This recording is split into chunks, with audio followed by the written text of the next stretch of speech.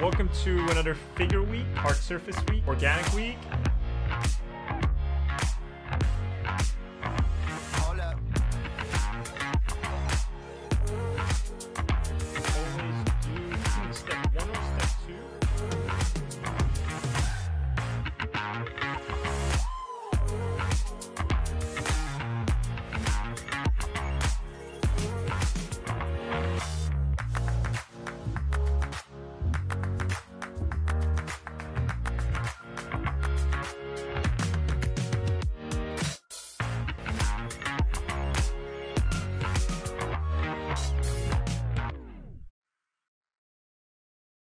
Hey everyone, my name is Ahmed Aldouri. I'm a concept artist and former instructor at Art Center College of Design, Brainstorm, CCS, CGMA, and various other places. And I would like to introduce to you this digital painting course that I've created. But before we get into anything, I just want to thank you for the support you've all given me this whole time. And with the support of so many of you, I've been able to put together everything I know about painting into this digital painting course. You want to become a pro illustrator, concept artist, or even just a hobbyist, but you don't have a clear map to get there. And that's where I come in. I spent the last 6 months compiling everything I know from my 20 years of art practice, and I've turned it all into a map. Starting with foundations such as rendering shapes, color theory, painting basic subjects, understanding brushwork, brush economy, all that fun stuff, deconstructing the skull, drawing it from every angle, all the way to master studies, stylized painting, and you'll find yourself at the end of the course doing a concept art project based on everything that we learn in the first 14 lessons. So how does it work? Well, you sign up, you watch the lectures, do the assignments, post them to the community page if you want, and treat it as a self-study, except for those of you who have signed up for the weekly meeting, where I personally critique your work in a virtual classroom setting. I believe learning by repetition is super important. That's what I've sort of presented a lot in this course, and the assignments are tailored for that, as adapted from my time teaching at Art Center. And each of these lessons have step-by-step explanations in real time. If you've ever seen my videos, you know exactly how I teach. And this course is intended to be a substitute for a college level course, but you don't have to pay the $4,000 or $5,000 per class, racking up maybe $200K in debt. With my custom design course, you'd be paying a fraction of that. And of course, I also have payment plan options if you don't want to pay for the whole thing at once. Thank you for watching this, and I'll see you soon.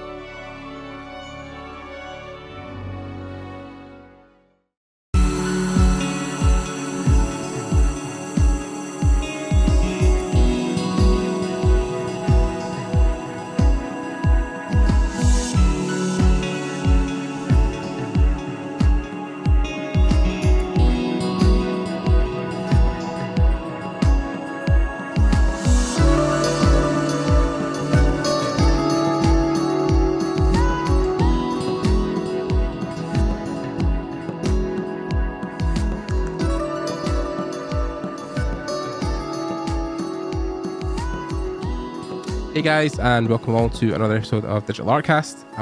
Thanks for joining us once again on the podcast.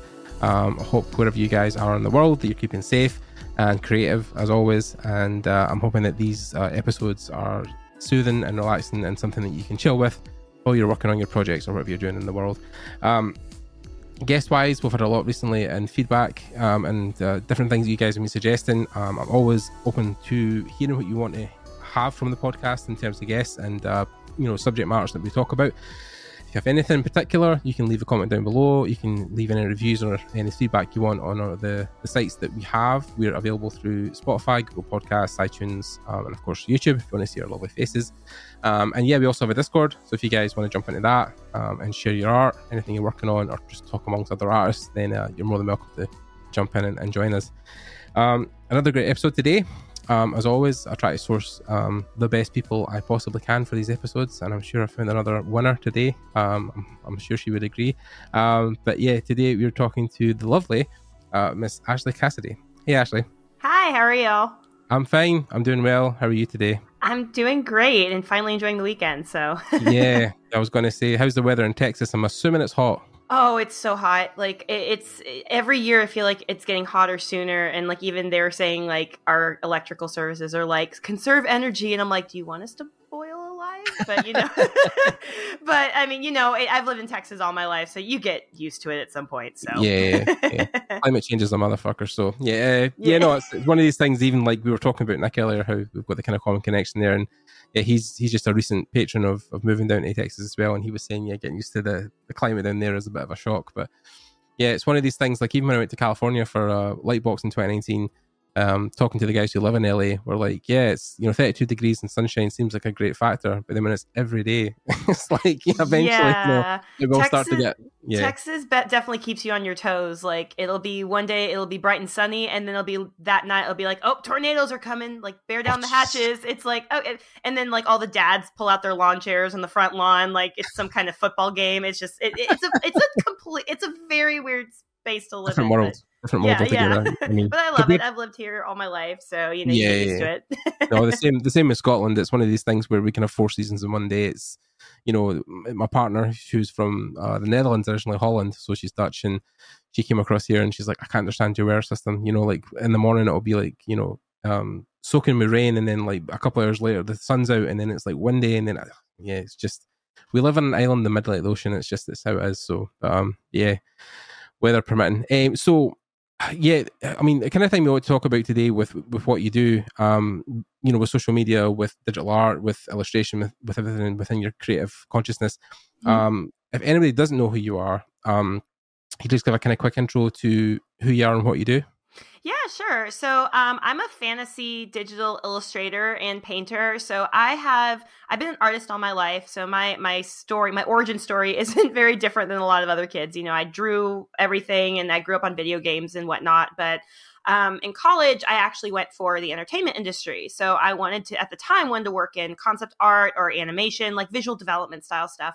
Yeah. But as I got a little bit older, my style kind of leaned more towards illustration, and I kind of leaned into that. I also teach as well now. Mm-hmm. And so I teach in combination with taking freelance. And so in the last couple of years, on top of just doing illustration, I've really kind of tried to bend into mainly doing what I want when it comes to illustration. So if you look at my portfolio, I do a lot of fairies and florals and stuff like that. And I just stick with that. And honestly, that has been the most successful route for me because it's just what I love to do. And you get the clients that want what you do. And so now, I'm taking illustration work. I'm working on a tarot deck for Llewellyn Worldwide, a steampunk fairy tarot deck, and just teaching, living life, and just, taking any other opportunities that happen and just enjoying the ride. So, yeah.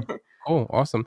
No, I mean, I think it's one of these things I've talked about with a couple of artists who've been in the podcast, and it's a whole thing of, I think every student who thinks about the entertainment industry or wants to be an illustrator, as soon as they leave school, it's like, right, I want to go work at Blizzard or Riot Games or EA or, one of the big whatever studios. But then I think as your attitude shifts as you learn more about the industry, and as you get a little bit older, you think to yourself that, well, I mean, what is success to me? What do I really want out of life? Do I really want to go and kill myself working, 200, 150 hour weeks, in massive studios for, no great pay and crunch constantly? And I mean, I'm not saying the game industry is constantly all that. I mean, there's obviously some great stories behind it, but I think people I've interviewed at the top tier of stuff, are some of the people who regularly suffer like mental breakdown and burnout, and well, and that's how it was for me, because I mean, like I'm sure every art kid probably, especially like I have more conservative parents that like, they supported what I did, but like you hear like you should work for Disney and blah blah blah, and like as I got older, like I mean when I got out of college, mm-hmm. I was that kid. I was like, okay, like I'm going to get a job with Disney.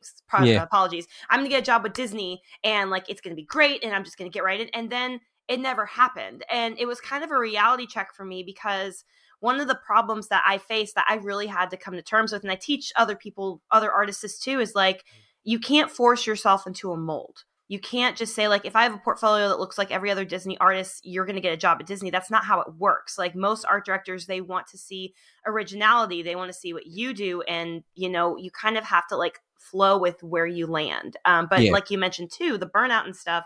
I mean, like I said, I don't want to crap on the game industry at all, because there's some great companies out there that, really respect their employees. But I'm very much the type of person where, especially doing illustration, like I like to be a little bit more slower paced. And I also too, like I've done the whole like working an extra, I mean, I worked a full-time job and worked an extra 30 hours a week doing freelance, and it burnt me Right. out. It's like, you know, you have to be very realistic of what your stamina is in regards to art, because you want to enjoy art. But if you're doing it to the point where you hate it, it's like, what's the Yeah. point of you working in the industry No, anymore? exactly. Yeah, no, it's if you've not got passion and love for it, then yeah, like people will quickly just, you know, turn the other foot and walk out. And, you know, it was one of these things, I think even just a couple of years ago, it was like, you know, I don't know personally his reasons, but I think it was along those lines. But Jomaro Kindred, who was working at Blizzard at one point, you know, he was famously the guy who had the website, I want to work for Blizzard, and that's what got him the job. Yeah. And then like only, you know, a year or two ago, he left. After only maybe 4 or 5 years there, and we were all totally shocked. We were like, "Oh my god, I can't believe like he's leaving. What's happening?" I mean, he always says it was a great opportunity what he had at Second Dinner, you know, working on that Marvel game. But you know, at the same time, I think he maybe, you know, the dream of what Blizzard could be, the reality maybe didn't match up to what he thought it was. So yeah, I think it's one of these things where people always say like, oh, you know, I'd want to go work for Riot and Blizzard, and I'm like, that's great, that's an aspiration, but like those companies, you know, are like any other job in the world. It's a lot of hard work, it's a lot of pressure, deadlines. Yep. So what would you rather have? And then I think people always have this thing like, oh, you know, if I only done this, you know, I'd be a failure because I've not made it, you know. And then you're like, well, what's making it? Like, there's a whole spectrum of like, you know, making it in a sense. So yeah, it's good that you've carved out your own path. At least that's something to be proud of. You know what I mean? I mean, I'm very proud of that. And like, I teach it just because like, I think it's like the whole, I could beat this into the ground, but the big thing I try to lead with is authenticity with everything that I do. And so, like you said, it's, when it comes to actually like kind of a little bit of a story, I was actually interviewing for a teaching job recently, and I got the job. But one of the questions they asked me in the interview, they said, you know, if you had a dream client, who would it be? And I'm sure like, you know, most people would say, oh, Blizzard or Disney or Riot, you know, but I said, you know, I'm actually working for my dream client right now, which it's just this spiritual publishing company where I'm working on a tarot deck, which I never thought I would work on a tarot deck. But the thing is, the deck itself, number one, is everything that I love to paint. It's fairies and flowers and like just steampunk element. It's just never boring for me.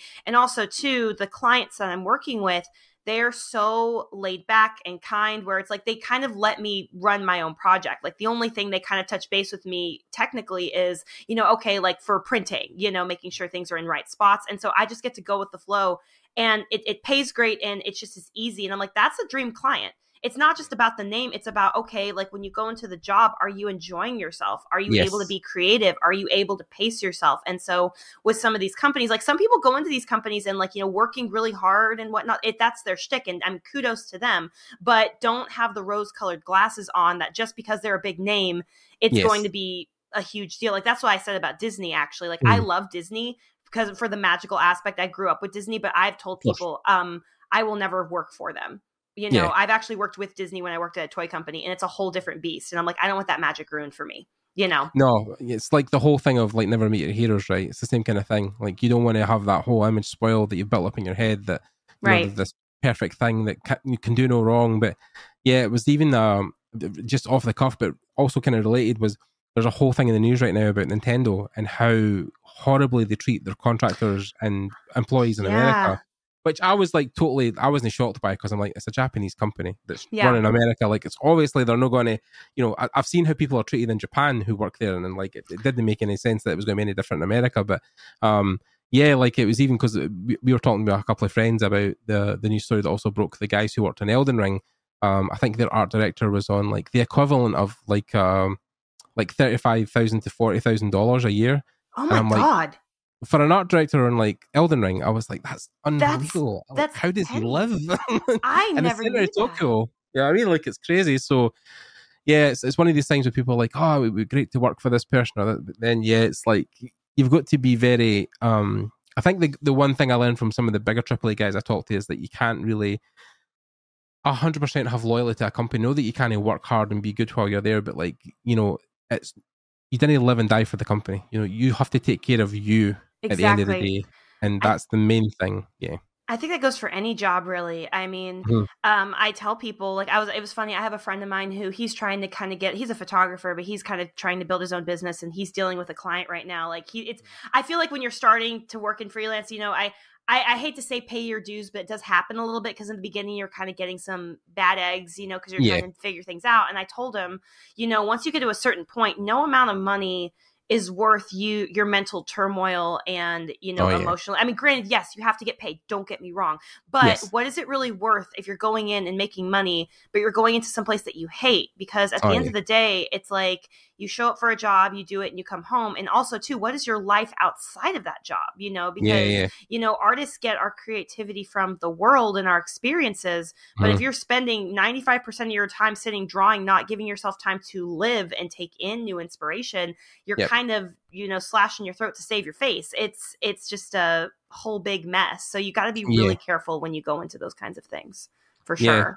Yeah, we just done an interview recently, one of our latest, where we interviewed Esben Rasmussen, who was a splash artist at Riot, and he came from Denmark, crossing Europe, and he had a whole experience before he went to Riot. And the one thing we kind of talked about while he was there was the fact that he was almost constantly burnt out and feeling depressed, and just the whole, I think, vibe of that whole company. And yeah, I mean, I don't know, we didn't get into too much detail about why that really was, but like it was just surprising to hear that, like, it was just, although he loved the job in a sense, it was also just the whole thing where the pressure was immense. And he was like, yeah, when kids come out of school and want to go work there straight away, like, that's a great aspiration, but it's a lot of responsibility to be working alongside like some of the best people in the industry.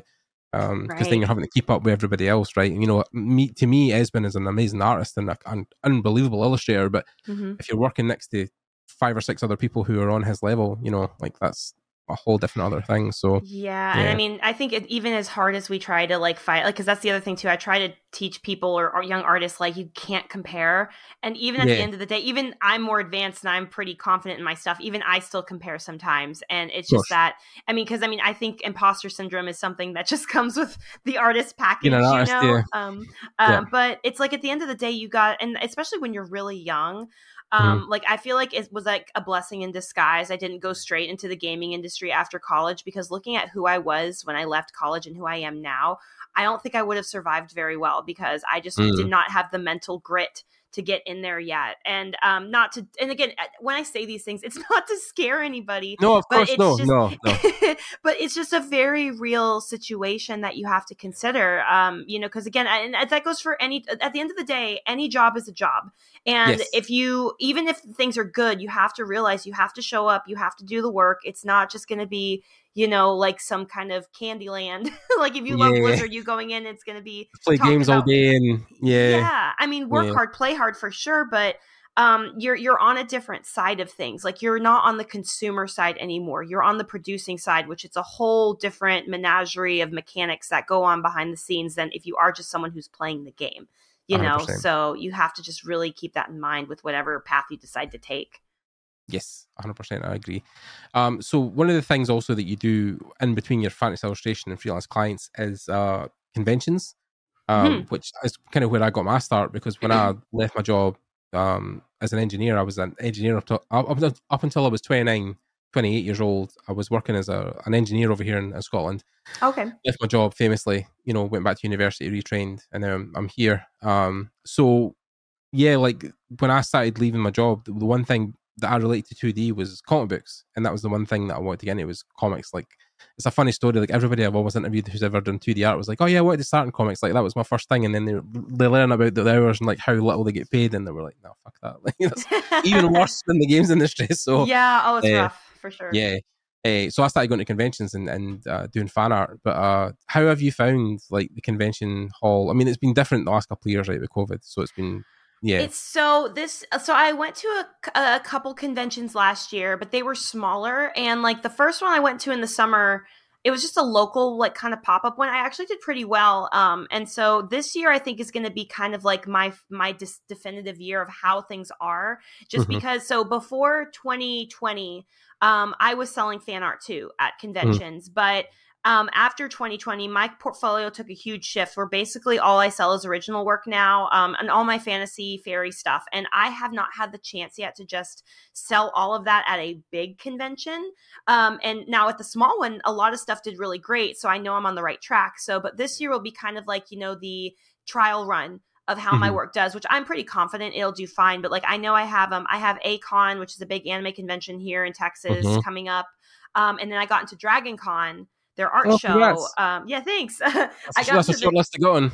Yeah, well, it's actually like the second time I got in but this is my first time going because I got in 2020, but then of course that got wiped off, because of obvious reasons. And so my booth got rolled over to 2021, but because like in the States, COVID was still kind of high and I was starting a new teaching job, I was like, I don't feel comfortable traveling just yet. So I had to forego it. And so this year I'll actually go to their art show and see how it does. But ultimately, like I tell any artist that if you're going to start in the industry, really try to get into conventions, even if you're just doing locally, because especially if you're doing your own original stuff, because that's going to be the most raw information that you're going to get in regards to how your art is received by the public. And I don't want to say like it's not going to be received by everybody. That's the one thing about selling original work, is that you are going to have to find a very niche audience for what you do. But I feel like in the long run, those people are going to be a lot more dedicated to you than, someone who's just going for fan art. And that's kind of what, I'm so sorry. My dog is squeaking her toy. No, it's fine. It's okay. So if y'all hear squeaking, I apologize. Working from home, it's fine when these things happen. No, I totally feel what you're saying about conventions and fan art. And I mean, when I started doing fan art, the thing with fan art eventually is that if everybody does it, people will just try and go to the best version of it they'll see in a convention. They're not coming to you because you do fan art. It's just maybe you do a particular version of something, but if somebody does it even better, the same character, then you're kind of losing the battle. But then with original stuff, I found that eventually that when I started doing landscape paintings for so I was trying to do environment art, people were like, oh, really, really, and I got a lot more response to that than the Spider-Man stuff I was doing or whatever else. Yeah. And I think that is because when people go to conventions now, I think they're looking for unique voices. They're looking for something that they've not seen before, because a lot of guys will have posters and prints up on their wall, like Harley Quinn and loads of other stuff. And, it's like, oh, well, it's just more and more stuff the same. But then if you walk past their booth and they see really original stuff that's done in a style that really appeals to them, then they're like, oh, cool, I want this in my wall, so which your stuff totally is. Well, and that's the thing. I encourage anybody. I have a blog post that I wrote recently on fan art in general, because, and it's so funny.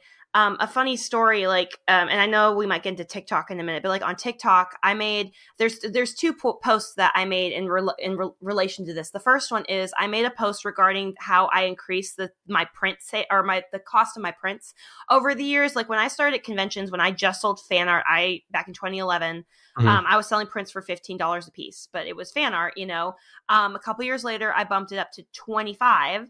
And it still did fine. And then now today I sell my prints for like $40, $50 a piece. And on my post, about it, and granted, when I say the $40 to $50 a piece, that's for my original work. That's no fan art at all, because it's warranted. However, there was a guy who commented on one of my posts saying, oh, well, what size prints did you get done to sell them at $50 a piece? And I looked at his portfolio and nothing against him. And he had good work, but it was all just fan art pinups. And I just didn't have the heart to tell him to say, even if you're not going to sell work, your work will not sell at $40 a piece, because, you have to realize art should not be a competition. It's not. But the one instance where it is if you are selling fan art at a convention, because you have to look at the mindset, especially at anime conventions where there's a younger demographic. You got to think of how much people they're looking for cheap. Especially those teenage kids. So if you're selling a print of Batman for $40, but, some other artist is selling a print of Batman for $20 down the aisle, who do you think someone's going to buy? Which one are they going to buy? And also, two people are going to question, why are you selling this for $40 when this artist has the exact same thing for $20? There's no justification for it, where if you have your own original stuff that's unique and no one else can find it anywhere else, then it's warranted to be able to make it $40 a print. But, I would say that's even, on the cheap side. I mean, I've seen some conventions I've went to in America where, it's A3 prints. Well, A3 for us, I can't remember what you guys call it, 11 by 15 or something. But, those ones go for, sometimes 80, 90, nearly 100, depending on the artist and if you sign it. And, even some original illustrations, I've seen guys who do, physical sketches that are one-offs, and, that's $100 or $150. Right. It's difficult. It's this is a whole other can of worms, Ash, and you know yourself, but it's the race to the bottom. People want to constantly undercut everybody, and undercut for jobs, undercut for prints, and it's hard to try and justify no, this is my price, and people will be like, well, this guy down the road does it for, and you're like, well, that's great for him. It's not me, Yeah. It's like, Well, and it's so funny too, because like I've posted about it on TikTok before. I made a post recently about why your portfolio, and when I say this, let me disclaim this is if you want to work in the industry, like the illustration industry, whether that's book covers, editorials, anything like that. You cannot have a lot of fan art in your portfolio. You can't, unless it's very, very, very unique. Something that's not, and like people will get mad about it. And there's some people like I never worked in comics. Maybe you can attest, but I know there's another artist named I can't remember his name off the top of my head, but he got famous for or he does work for Teen Titans now for DC, but he drew fan art of the Teen Titans, and like some artist was saying that's how he got the job. But I was looking at his portfolio and I'm very familiar with his stuff, but I'm like, he didn't get his kickoff because of Teen Titans. He got his kickoff because of an original comic he made years ago. And maybe with comics it works a little bit differently, but at the end of the day, I mean, you can draw fan art. That's totally fine, especially if it's something that you enjoy, but you have to be realistic of what art directors look for, because art directors, even if you draw fan art and you get a job from that fan art, you're probably doing those artists are probably doing something that's so unique that a pinup of a fan art character is not going to justify. I think you've got to be very talented for fan art to correlate to an art director. Like if you're drawing, like, I don't know, I'm thinking of some of the guys like Dave Raposa and stuff who drew the Turtles, for instance, the Teenage Mutant Ninja Turtles, but in such a way that he done it that like was so appealing. Like people were like, that's a totally new take on how they look, like that, and that would look cool in a comic. So obviously people are like, well, obviously you're going to get a job then because you have that unique spin. But then Dave's stuff was obviously like, he's a very talented illustrator, so like those depictions of how he drew the Turtles were going to be unique and appealable to an art director because he's put so much work in foundationally to make that look like that. But then I think people have this thing where they can draw bad fan art and get away with it, like if something like it's just almost like a rip-off almost sometimes of other people's work, or like they're taking poses from others' pictures, and I mean, like, we've all been there. Like, I've done it myself, like I've copied something and said to myself, oh, this is fan art and I can maybe sell this, or this is a fan art and I can display this. But I mean, it's just a maturity thing, right? I think when people are starting out in the industry, you don't know everything, you don't know how things work, and then you're trying to learn the ways. And even when you do conventions, like the first year you'll go to a convention, I was the same, you learn certain etiquette about like where you put things in your table, or how far you can be from people, or where you can store things. And so it's just all mileage. It's the more you do this stuff, the more you learn the way it's done, basically. Well, and I think it's also too, what's your goal at a convention? Like, there's some people that just draw fan art. Like, I have a friend one of my really close art friends, he's such a sweet guy, and like he just sells fan art, but he just goes because he likes the conventions and he wants to make extra money on the side. Like, if that's your calling for conventions, that's totally okay. Totally fine. Different strokes for different folks. But if you're going to conventions not just to sell, but with the goal of also connecting with industry people and getting industry work, it's a whole different beast, and you have to consider those things. And again, like I actually just made a course on conventions, like top to bottom. And I talked about this, how you carry yourself at conventions, like not just with your art, but with your personality. It's really a big deal when it comes to making sales and actually connecting with art directors. And even also to the pros and cons of original art, but versus fan art. But at the end of the day, I think some artists like think they want a job. Like it kind of goes back to the Blizzard argument, right? Like some people want like a job working at their favorite company because they want to draw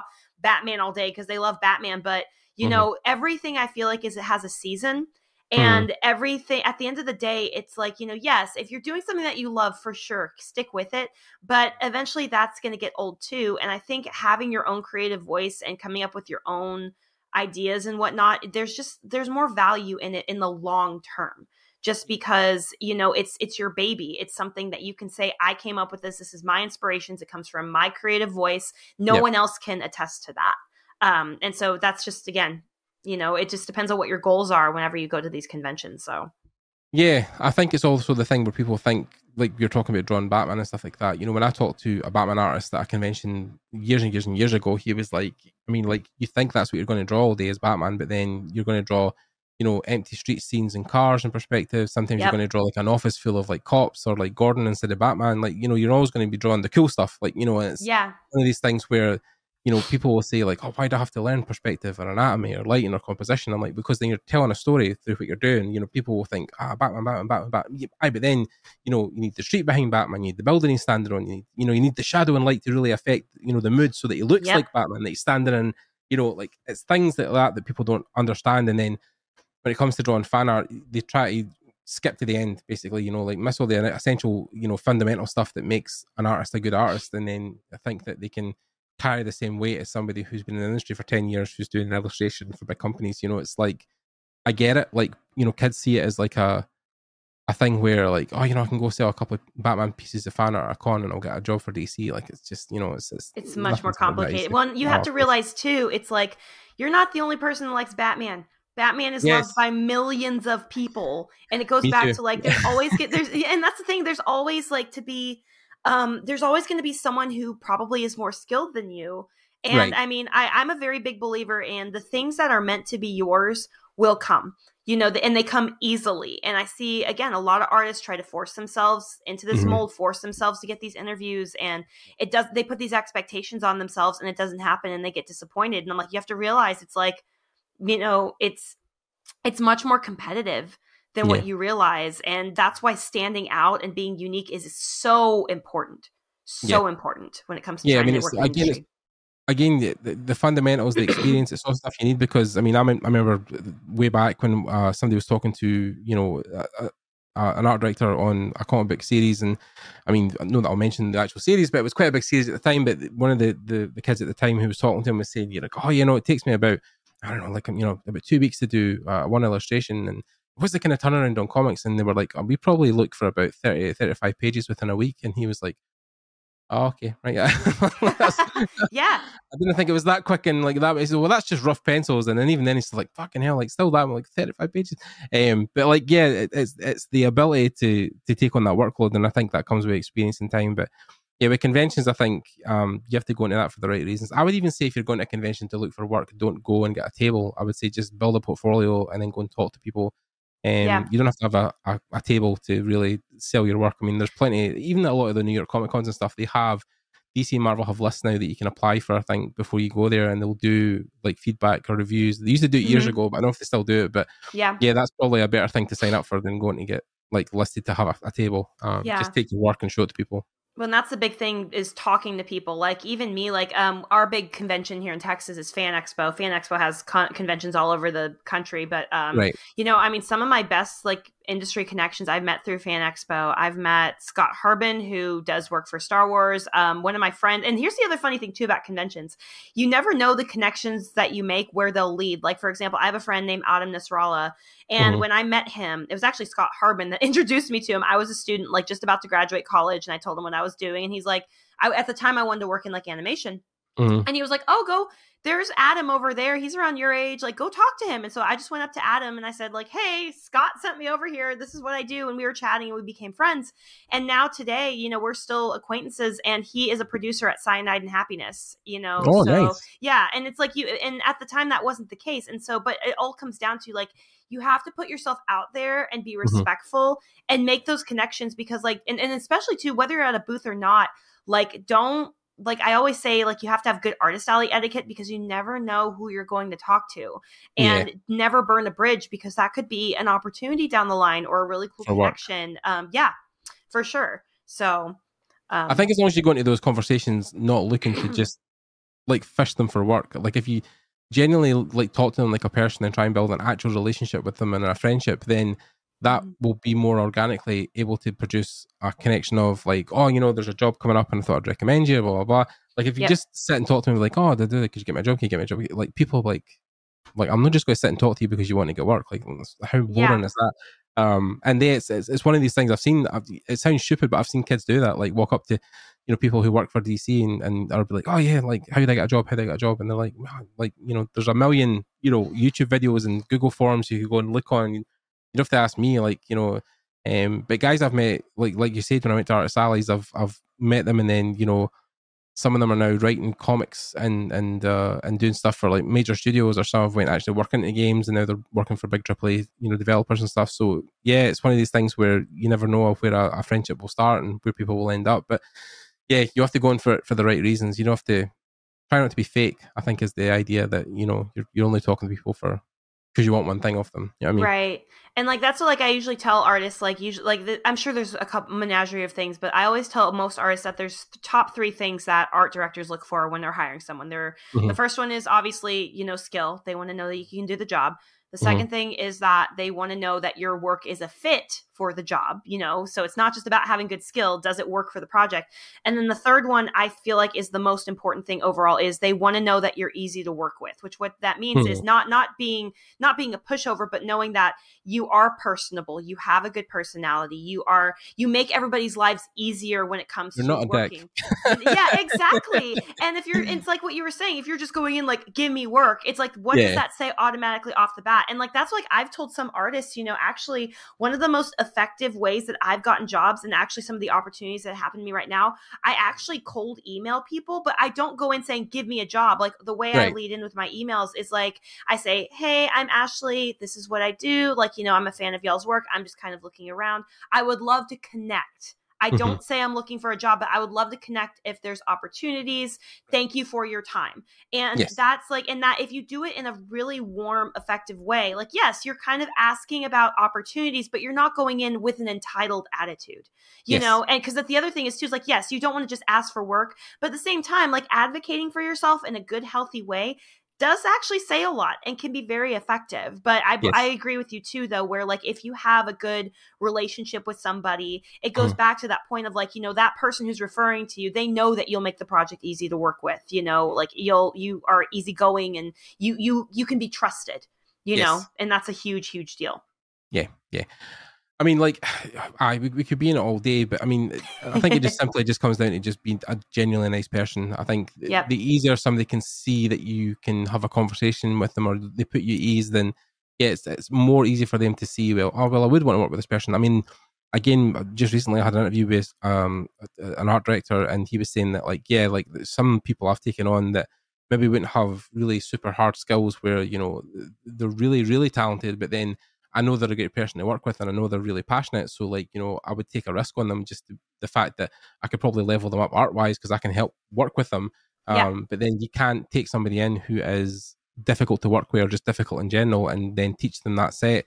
They could be a great artist, but then if they're difficult to work with or they can't work within a team structure, then you're fighting a losing battle. So anyway, but so I mean, conventions is another thing. Obviously you're doing the back of your illustrations, you're outselling your work and making a name for yourself, but also now social media is playing a huge part in that because we've got your blog. Obviously we talked about that, but now obviously TikTok and then you're doing them kind of regularly. Is that something that just came at like a spur of a moment? Was it like something just because you had the app and you thought I'll start doing stuff? Or So TikTok was a very random jump in. So I started TikTok back in, I think it was June or July of last year. And the reason why I made this, I don't want to say I made the switch. I just wanted to try something new. Was Instagram lately has been difficult for me just because I think everybody is fighting the algorithm. And I think partially Instagram and Facebook are like the worst things ever. They're getting worse and worse every day. It's awful because they're trying so hard to compete with TikTok, but like I just wasn't having as much growth on Instagram, but I still keep it because it's definitely got value there.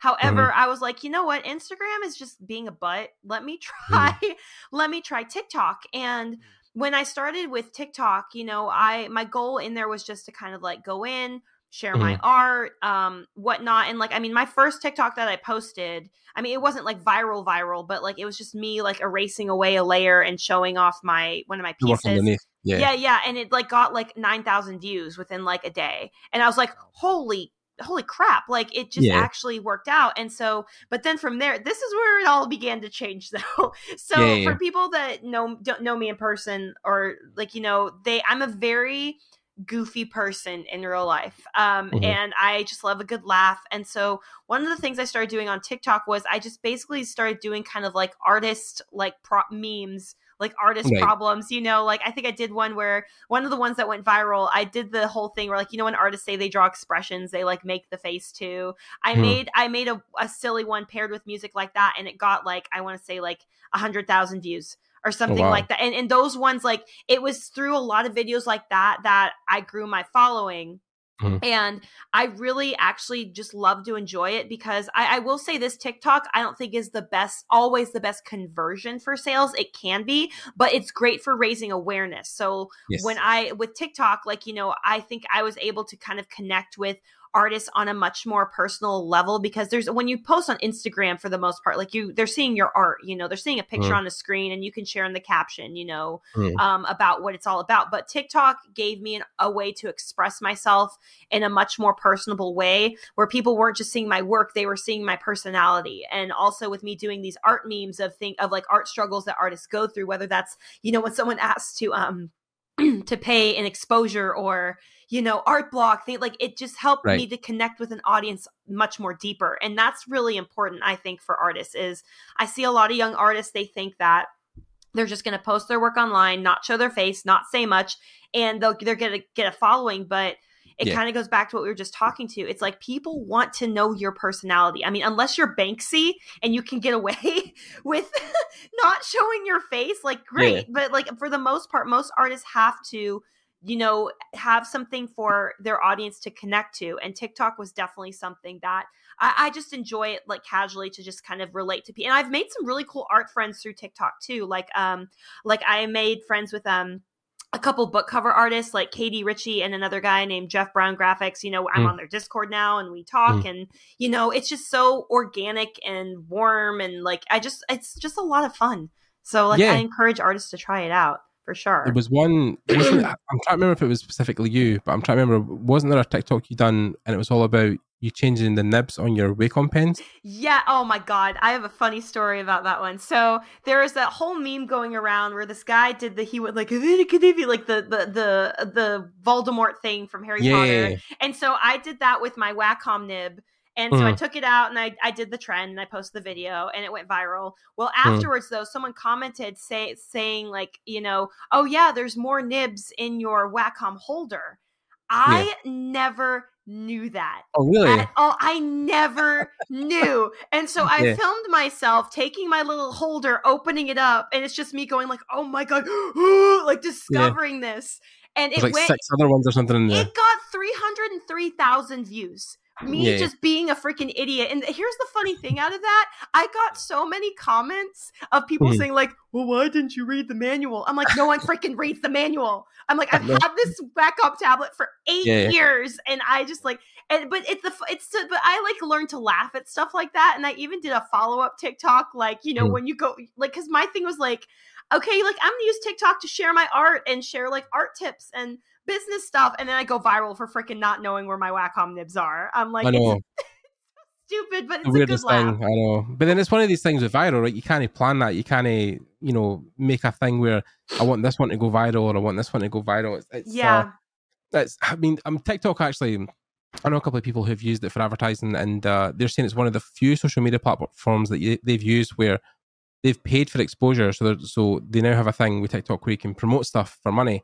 So if you want like promote a specific post and stuff, but they've spent, like maybe they've decided out like, we'll spend, I don't know, $50 and see if it goes anywhere. But they've got like, like 500,000, 1 million views, or like, so many comments, so many likes. You can actually, when you click on something, you can choose what you want to have, like more exposure, views, more followers.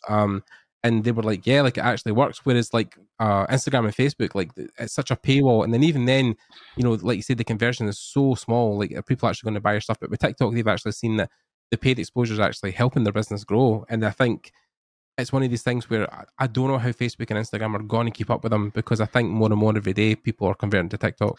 I think, well, and even Instagram now, I don't know if you saw, so one of the things that I was doing was like, Instagram has their reels, and that's kind of like where their algorithm is leaning towards right now.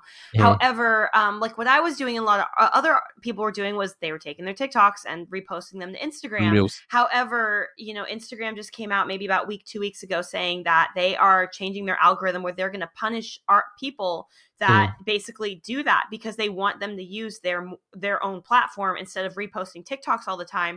Which, I mean, I get on one hand where like someone, if they're reposting TikToks that aren't even theirs, I could get that. However, for someone like me that's like just recycling my own content, I feel like, Instagram is shooting themselves in the foot, because they're not they're not acknowledging the flow of like how people work. And also too, it's already hard enough for artists on Instagram. I feel like, you know, like it's like the people that get a lot of followers on Instagram are usually like models or whatever and whatnot. But again, I don't want to knock either TikTok or Instagram, because TikTok's TikTok's monetization actually I've heard is not that great either. But you know, at the end of the day, this is kind of the mindset that I have when it comes to social media, is that social media is your tool. Yes. And you need to like, and so there's a common conversion rate that a lot of people use, that I use it as well, is like, you know, the first thing you want to do to get followers is awareness, right? You want to make yourself known. So which TikTok is great for that, you know, to start. Then from there, you need to take those followers and you need to nurture them somehow. So Instagram is more of a nurturing platform where you can like, you know, do longer posts, you know, share your work, do warm leads through DMs or whatever. And it doesn't have to just be Instagram. It could be a YouTube channel. It could be a podcast, you know, stuff like that. And then from there, you got to convert those people to trust you, you know, because when they trust you, then they're going to buy from you. And so like, I mean, yeah, sometimes there's some people that just off the bat buy my art, but when it comes to things like my course, you know, I have to like, you know, show people, you know, okay, this is what this is about. Like, cause I mean, like, for example, my convention course is $200. It's like, you know, it's to find the people that are serious about actually wanting to invest in their growth, but they're not going to spend that kind of money unless they trust you first. And so it's just kind of like understanding that kind of rhetoric when it comes to using social media and separating yourself too from comparison, and like, you know, using it in a constructive way. Understand the SEOs and algorithms and stuff like that, but don't put so much weight into social media. If you're putting out good content, eventually it's going to come. It's good. One day something's going to blow up.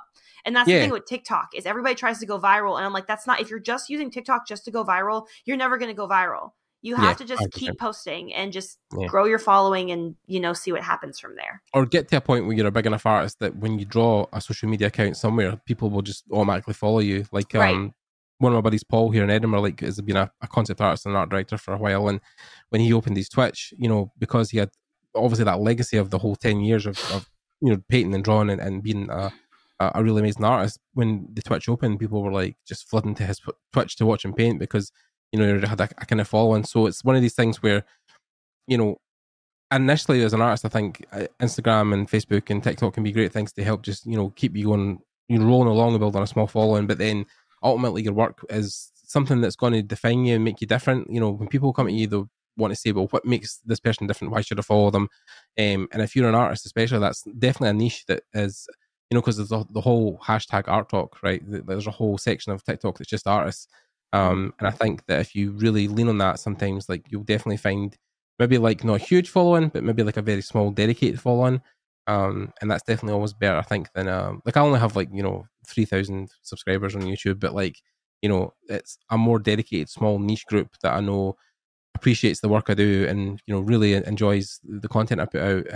I don't think I'd want like, you know, 2.5 million, you know, followers. Like, I don't know I don't know. I wouldn't know what to do with them. So yeah, it's one of these things where you've definitely got to measure your expectations and what you want. Well, and it also comes too, because I think, again, another case of rose-colored glasses, like there's a lot of artists out there that equate success or monetary success with how many followers you have on Instagram or whatever. And that is not the case at all. Because like I know of people that have like, you know, they may have like hundreds of thousands of followers, but their conversion rate sucks because they're just focused on just getting anybody to look at their page. And that's why like I tout about the whole, you know, like the whole working for exposure thing is bullcrap, because like, yeah, someone may expose your work to their 100,000 following, but how many of those people are truly dedicated to what you do? The people that buy from you are the dedicated followers. And I mean, sometimes, you know, again, there's artists out there that have like 1,500 followers and it's enough, you know, as long as like you're able to get like, you know, a good amount of money from them or be able to help them and they're dedicated. It's like, stop worrying about the numbers, worry about your content and what you're putting out and how you're growing that organically. Because if you're worrying about, if you're worrying about the number of followers, you're just, and also too, people don't realize too, like people buy followers, guys, like they cheat. So don't like, you gotta like disconnect that and just do, again, authentically show up, do your thing, grow those people. And also too, when it's social media, it's called social media because it's supposed to be social. Like also don't just post on Instagram and just be like, okay, I'm done. Like, comment on every post. Like actually one recently, some people don't realize this. I actually had a job interview last year with an art director, and we were talking about my work, and of course he found my Instagram, and he goes, what's really interesting about your Instagram? And I was like, what? And he goes, you commented back to almost every single comment on your posts. And that was the last thing I expected him to say. He was like, the thing I saw from that is that you made people, you acknowledge them. And that's a huge deal. And people don't realize too, is like, you have to like comment back, message, because that's what social media platforms reward. They don't reward just good content, they reward engagement. And that's both on the end of people that are engaging with you and how you engage with them. So if you're posting on Instagram and doing nothing and expecting to get hundreds of thousands of likes, that's not how it's going to work. Like I always tell people, within the first hour of you posting, any comments you get, respond to them, even if it's just some emojis, because that is going to bump you up in the algorithm, and that's going to reward you in the platform's favor. I mean, like even engagement, Facebook is a nightmare just now as well, because, unless you're really actively on it, it won't reward you by, bring empty your posts. Have like 3,000 plus friends on Facebook, and nearly all of them are industry people. And if I post something, you're lucky if 5 people will see it, but it's because I never use Facebook. Like I'm never commenting on other people's posts. I'm not liking them. I'm not engaging. I mean, I don't want to like, but then, but at the moment, Facebook is just a tool for meeting people like yourself and getting people on the podcast. That's really why I use it. Right. But like, outside of that, I don't know what the future holds. It's going to be a really difficult and, hard one, I think, especially for artists. There's a whole debate right now where people are like, they've been in the industry for 10 plus years and they're saying to themselves, well, I have the skills now, maybe a bit of financial capital. Could I make a platform where people could have a social media for artists? Like, how would that work? Which is weird because like, we kind of have that in a sense with ArtStation and stuff like DeviantArt, where there's a form to post your work, but also for people to feedback and comment and get involved. So, yeah, I don't know what I don't know. I'm not clever enough to tell you the solution what it would be. But then, I don't know how long term these things like TikTok and stuff are going to be for us. Because even TikTok, it's like I don't know how social you can be in TikTok. You can be pretty social, because the cool thing about TikTok is not only can you comment, like I do video, you can do the video comments, right? Like so, like when someone like if someone like asks me a question about something that I already talked about, I can follow up with more content. That's the cool thing about TikTok, is that it's kind of self-building depending how you use it, and it's just like, and it's just much more accessible. But the only thing I will say about TikTok is that you just got to be aware of the platform, because it is mostly a younger demographic. So you have to keep things bite-sized for the most part. Like TikTok recently released 10-minute videos, and I don't know how well those will go over unless you have something that's really, really engaging. Most people, especially younger audiences, they have the attention span of a squirrel. Yeah. It's like you gotta, have something that's very impactful within like 10 seconds or less. And those are the things that usually would go viral for me. It's the meme culture, really. It is. Like, that's how TikTok really, I think, got initially, was like dance videos, memes, like it was all that kind of stuff that was short formed and funny and engaging. And it kind of has actually almost jumped off the back of Vine, where like the 3-second videos where people thought to themselves, or 6-second videos, sorry, but the people were saying, oh yeah, it's never going to take off and it's too short and everything. But then that platform existed for a good couple of years where people were like flooding to it in masses, and it died eventually because they didn't take care of their creators. But like at the same time, I think it started to pave a path for what is now TikTok. So, the thing too, I tell artists too, though, is like you say, like, how long are these platforms going to last? Like, I tell artists, young artists, like, make sure you have a website, because I've heard of people that get jobs through Instagram and whatnot. However, I always use the example. I'm like, what if Instagram and Facebook or whatever didn't exist? And people look at me incredulously, and I'm like, do y'all not remember like 6 months ago when Instagram and Facebook were down the entire day, because of a server error? I'm like, it's not impossible. It's like, it's probably very unlikely in the next couple of years, but you have to just be aware. It's like, you got to be aware of your platforms. Use them as tools. Don't use them as your main, portfolios or whatnot. And so that way you want to lead and nurture that audience to your website, to whatever your platform, your portfolio. So then from there, then people are buying your prints, asking you for work, all of that stuff. So, 100%. Yeah, I mean, it's one of these things that I was talking about. I can't remember the subject matter specifically, but we were talking about how long ago somebody posted work. I think we were looking at somebody's working at ArtStation, and they were like, oh, well, the earliest thing they posted was only 6 years ago.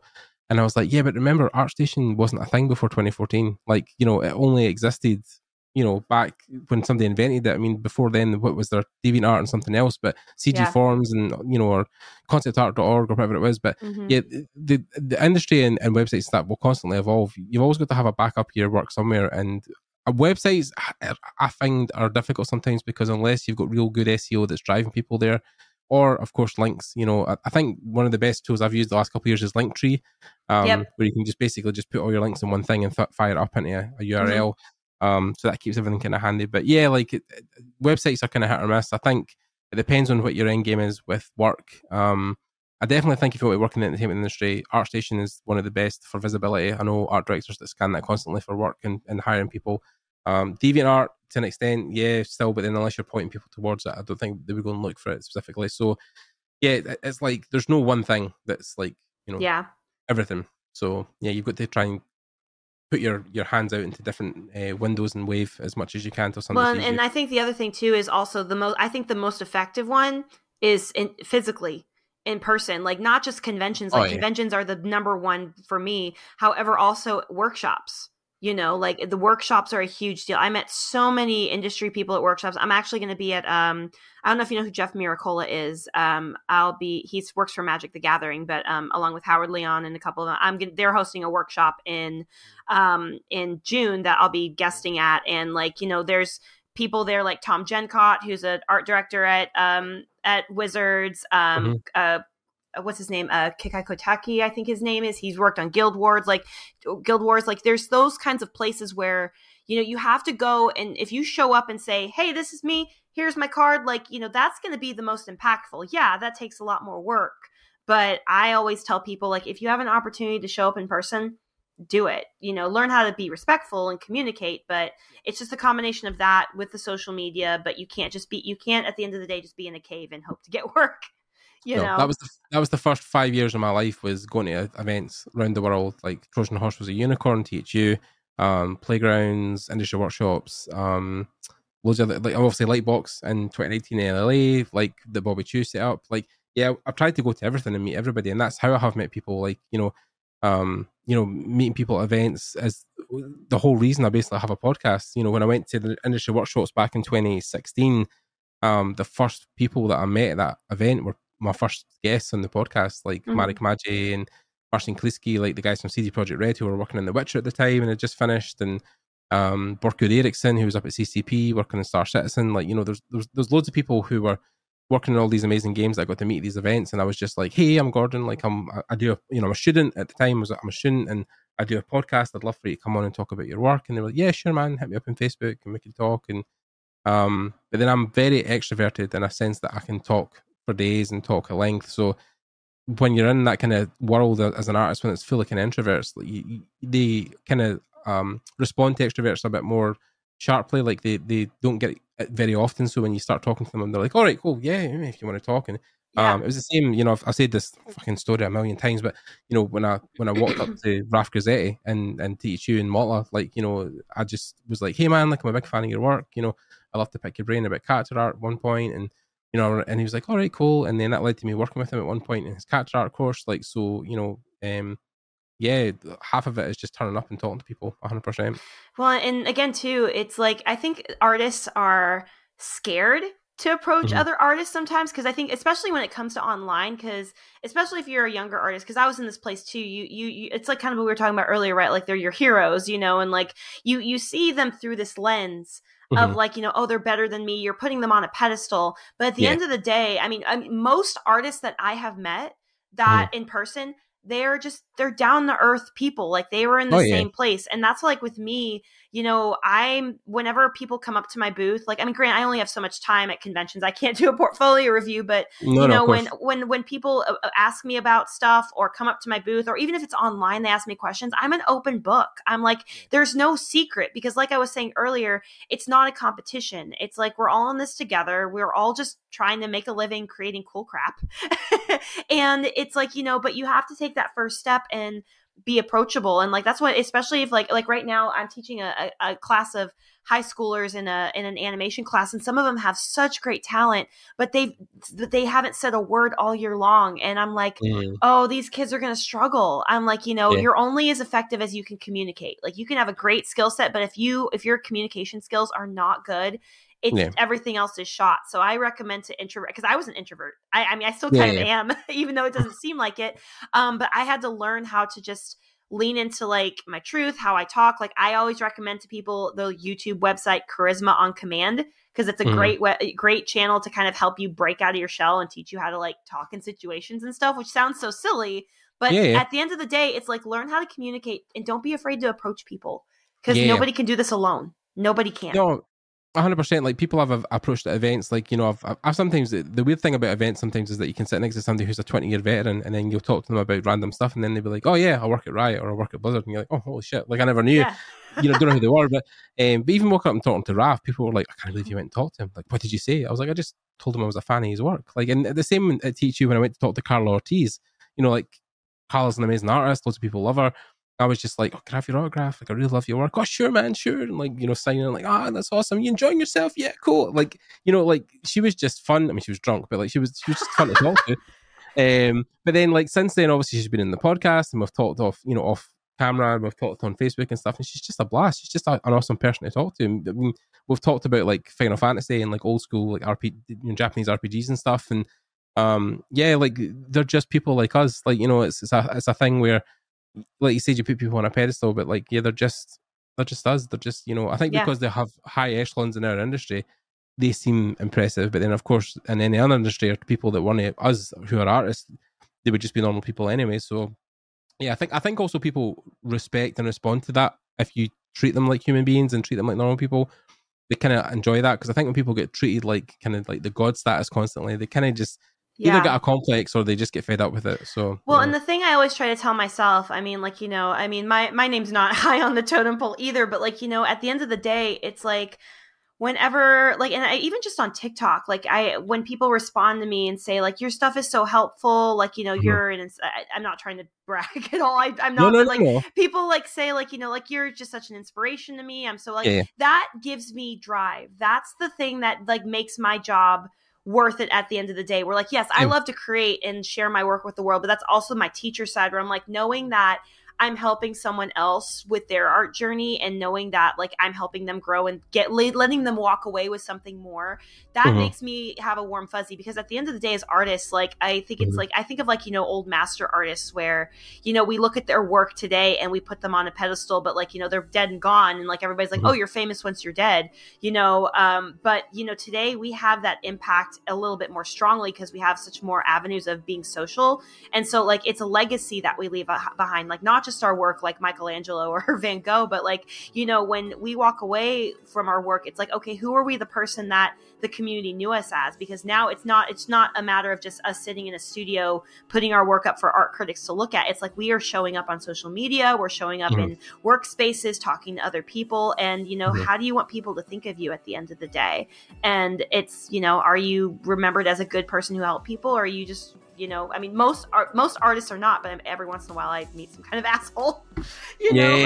But you know, it's the ratio is very small, and so always just remember, we're all people. Like we said earlier, be kind and authentic, and it will take you a long way. It really will. 100%. And I can't think of any better note to end on than that, Ashley. I think that's probably just said it all. So, hey. Well, yeah, I mean, I won't take up too much of your time, but like, yeah, it was a great talk. I really enjoyed the conversation we had. I think you're a great inspiration to, like you said, a lot of artists, and I think you're going to do great things in the next couple of years. So, yeah, I hope you enjoyed the talk. Yeah. I did. I love talking. Awesome. I haven't talked to. I've been. I say that like talk to people, but like in the last couple of months, I've been like holed up in my your office house, yeah, working yeah. on stuff. You know. Yeah. But Like, oh I my god, enjoyed it. people. Yeah, Yes. Cool. Yeah. So, I mean, that was awesome. If you guys have been listening, obviously, to this point, thanks very much again for staying to this point and listening to us. I hope you enjoyed it. If you have any comments or feedback, again, you can leave that down below in the comment section. You can leave us any likes or dislikes, up to you guys. Just any feedback is great. And again, we have a Discord, so if you guys want to join in and jump in there and give any critiques or feedback or post your own stuff, you're more than welcome. And that's pretty much it. Hope you're staying safe. Hope you're enjoying what you're doing. Thanks again for listening. Thanks again to Ashley for coming on. And we'll see you guys in the next episode. Thanks, guys. Bye. Bye.